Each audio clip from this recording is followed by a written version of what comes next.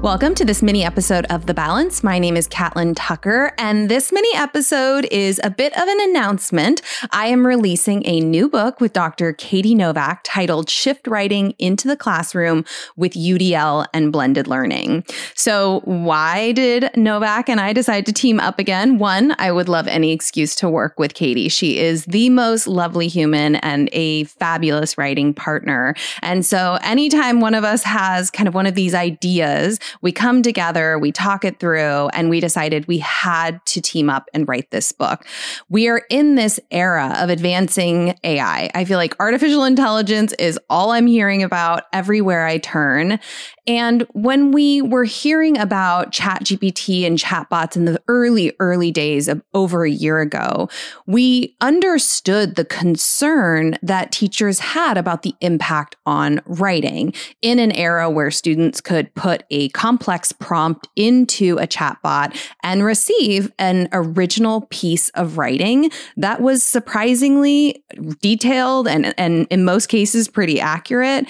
And we thought about, instead of fearing a chatbot, instead of fearing AI, maybe what we should be doing is thinking about when and where we're asking students to complete specific tasks, especially those that are cognitively challenging. And writing is a prime example of a cognitively challenging task that students are asked regularly to do. Often, outside of the classroom, because in so many classes still, the time is dedicated to those teacher-led lessons that don't often leave much time to dedicate to things like the writing process. And yet, every single subject requires writing. So I know there will be lots of people, they will see the title, Shifting Writing into the Classroom, and just assume that's an English thing.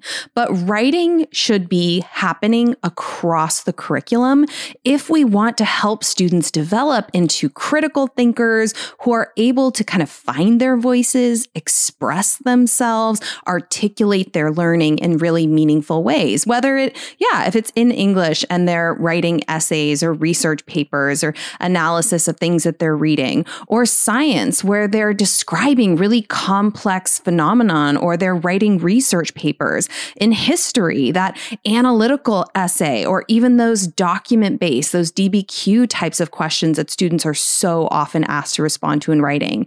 And even in math, getting students to surface their mathematical thinking in writing, explaining their process or their approach. So writing is something that should be happening in every class. And yet, Katie and I know that not every teacher in every subject area is explicitly trained on how to support students in the writing process.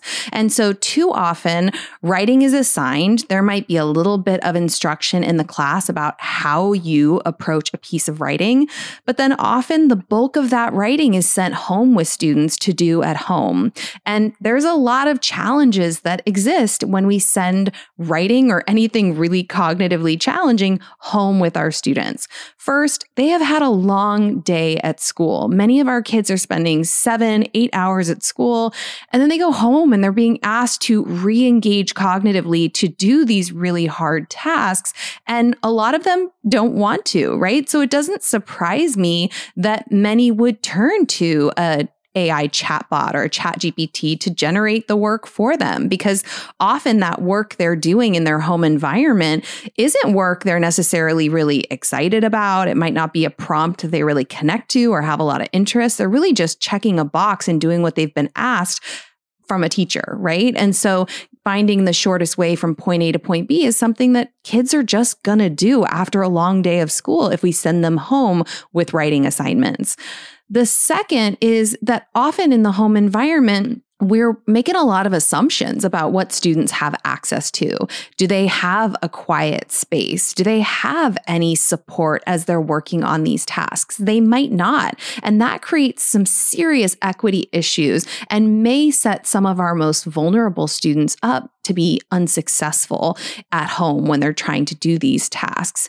And like I said, that one-size-fits-all approach to writing prompts and tasks means a lot of students aren't going to be connecting and excited about that prompt or that piece of writing anyway. And so I understand the fear about if we assign writing, kids are just going to use AI chatbots to do it for them. I think the question needs to be, in this ever-changing kind of landscape of technology in which we live, is does the way we've been approaching teaching and learning work given what students have access to outside of class? Should we be reimagining the way we're using class time to better support students to develop the skills and the confidence that they need to be strong communicators when it comes to writing?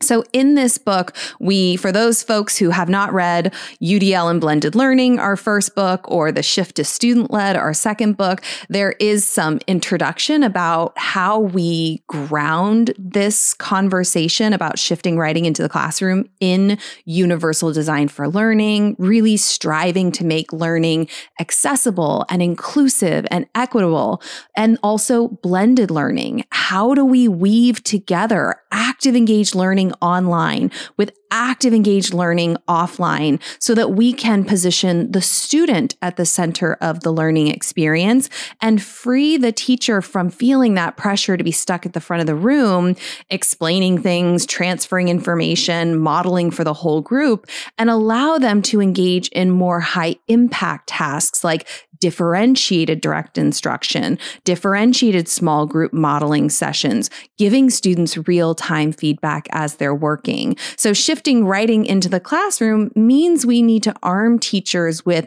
a skill set that allows them to create that time and space for students to write and for teachers to support that writing process in a really meaningful way.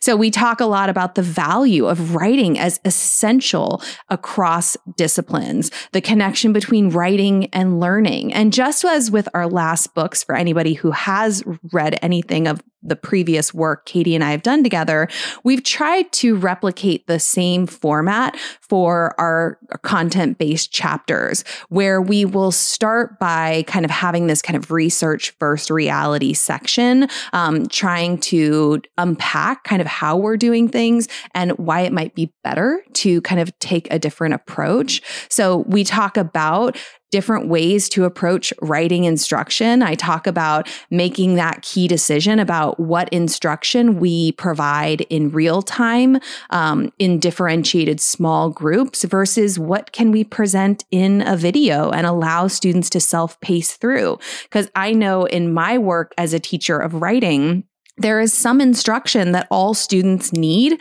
and I would present it kind of the same way for everybody. So if we're talking about how do you write a clear claim, that is an explanation I can capture in a video because it is it's very concise. I kind of say it the same way for everybody. And often students need to hear it over and over and over again, but I don't want to have to dedicate precious instructional minutes to repeat kind of instruction that not all students really need.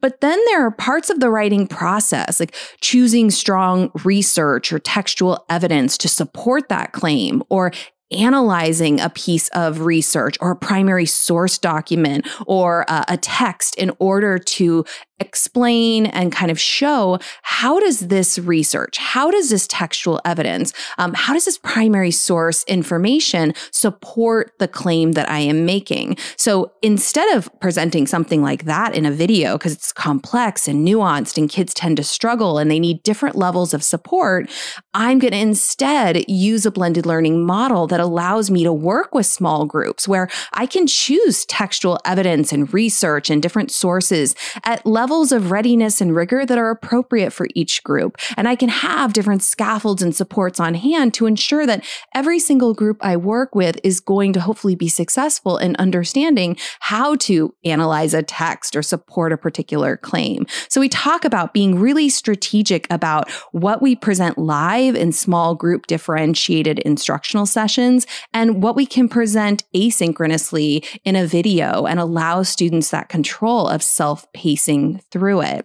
We talk about the value of deconstructing and analyzing writing samples. So often students are asked to write a particular kind of task for a particular purpose, yet they haven't seen a lot of examples. They don't know what strong examples look like, what elements they tend to have in it. And so we talk about guiding students through that process of on their own or with a partner as part of a group. Let's look at some exemplars or some samples and let's identify what's strong. Let's identify what could use some development or improvement. So really getting them understanding what are key attributes of different kinds of writing. What are the essential elements? What do they want to include in their own writing?